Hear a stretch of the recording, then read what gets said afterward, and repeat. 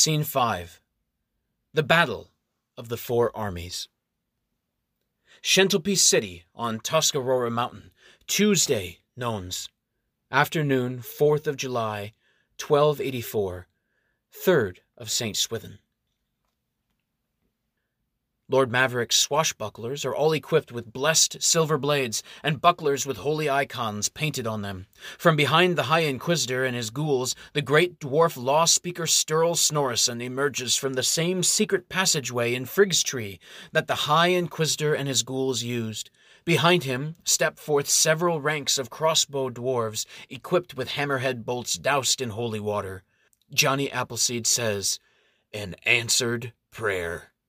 Sir Robert Roger replies sharply, "It had nothing to do with prayer. You just happened to be praying moments before we got rescued." Lord Maverick calls out, "O ye of little faith! No time for palavering. Let's nip these ghouls and their undead heinies." A perfectly coordinated volley of dwarven hammerhead crossbow bolts flies out and blows large chunks off the ghouls' flesh with each hit. The line of ghouls falters and loses cohesion. Taking advantage of the muddle, the swashbucklers leap at the ghouls with their silver swords. Swaying gracefully around them with the synced rhythms of grandfather clocks, the swashbucklers cut the ghouls down a notch, then fall back while the crossbow dwarves shoot off another volley of holy water bolts. Keeping focused, the Cardinal sends out more black flame to wreak destruction upon the brilliant art and culture enshrined around him upon Thor's base. Seeing their tactical situation deteriorating, the ghouls drop their weapons and tear strips off their shirts to wave as flags of surrender. Lawmaker Sturl Snorrison calls out in Latin, "Your ghouls have surrendered. It's time for you to yield. I wish to thank you, Your Eminence, for monologuing long enough for our warriors to get into position. You are now quite surrounded." "No, Law Speaker, it is you who have allowed me time to surround you." His laugh is more like the high-pitched squeal of a pig eager to roll in manure. As he speaks, the Knights Templar, the Knights Hospitaller, and the Knights Paladin emerge from the same secret passageway in Frigg's Tree behind the dwarves. With the ghouls in front of them and the most elite fighting force in Vinland behind them, the dwarves' tactical advantage evaporates. Johnny Appleseed calls out to the holy warriors with these words in English, "O brothers in Christ! You know that the Inquisition has been chasing me for years because I have been distributing Black Flame as part of my mission against hunger in Vinland. I knew that Black Flame could have destructive applications, but I have never used Black Flame for any other purpose than to give relief to the feverish and preserve food from spoiling. Your High Inquisitor has chosen to use Black Flame both as a weapon, though it is banned by church law, and for necromancy, which God forbids in the Bible. Ask yourself, are you serving God by killing innocent Claiborne for no other purpose than to win for the church a monopoly on Black Flame weaponry? By attacking us, you would be making the one, holy, Catholic, and Apostolic Church no better than the great and abominable Black Flame cult." The elect Radisson speaks for the rest when he says in English, "Reverend Appleseed, your words ring true and cut us to the heart. However, you must remember that we are both warriors and monks. In both capacities, our highest obligation is to obey the commands of our superior officers, even if they ask us to forfeit our lives. We cannot disobey orders simply because our individual private consciences tell us that our commander is in the wrong."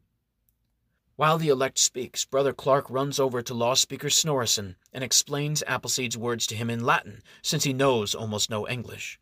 The Law Speaker nods and then calls out to the Holy Knights in Latin, "As Law Speaker for the Tuscarora Mountain Dwarves, my training has made me proficient not only in the ancient axe and howler code of the Whaler Dwarves, but also in the Alfheim legal tradition. I am also familiar with English common law and Roman civil law. Finally, I spent several months memorizing canon law and discussing it with the most learned clerics in Vinland.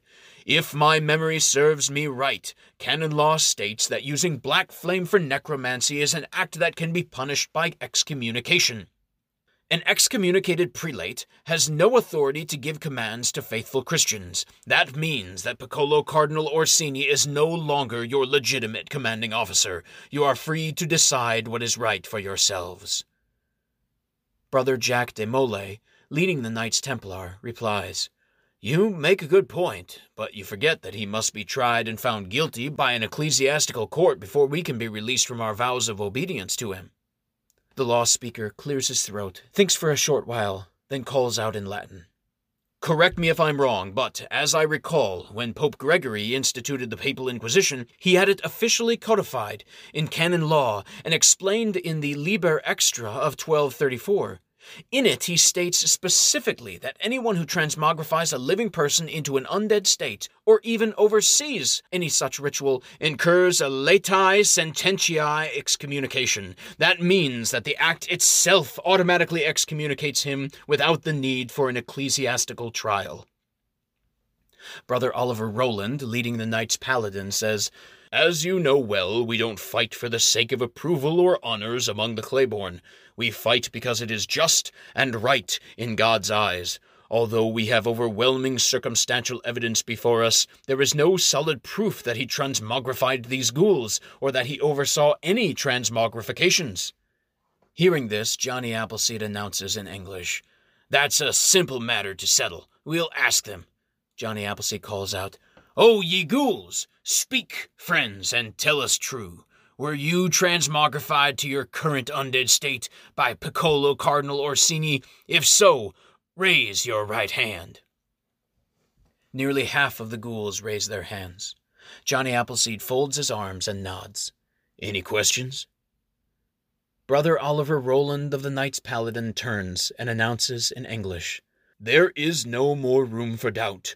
Piccolo Cardinal Orsini has chosen to side with infernal powers, and has brought upon himself an excommunication by Holy Mother the Church. As the highest level cleric in the present company, that makes me the commanding officer of the crusading forces at Tuscarora Mountain." Then, turning to the ghouls, he addresses them, saying, "O ye ghouls, choose your side. The Cardinal has no authority to give you orders in the name of Holy Mother the Church. Will you join the Knights Paladin under my command, or will you persist in following this excommunicated Cardinal down the path of perdition?" The ranks of ghouls waver. Eventually, one ghoul steps forward and joins the Knights Paladin. One by one, the voice of reason calls a large minority of ghouls out from service with the fallen High Inquisitor to the Order of the Knights Paladin.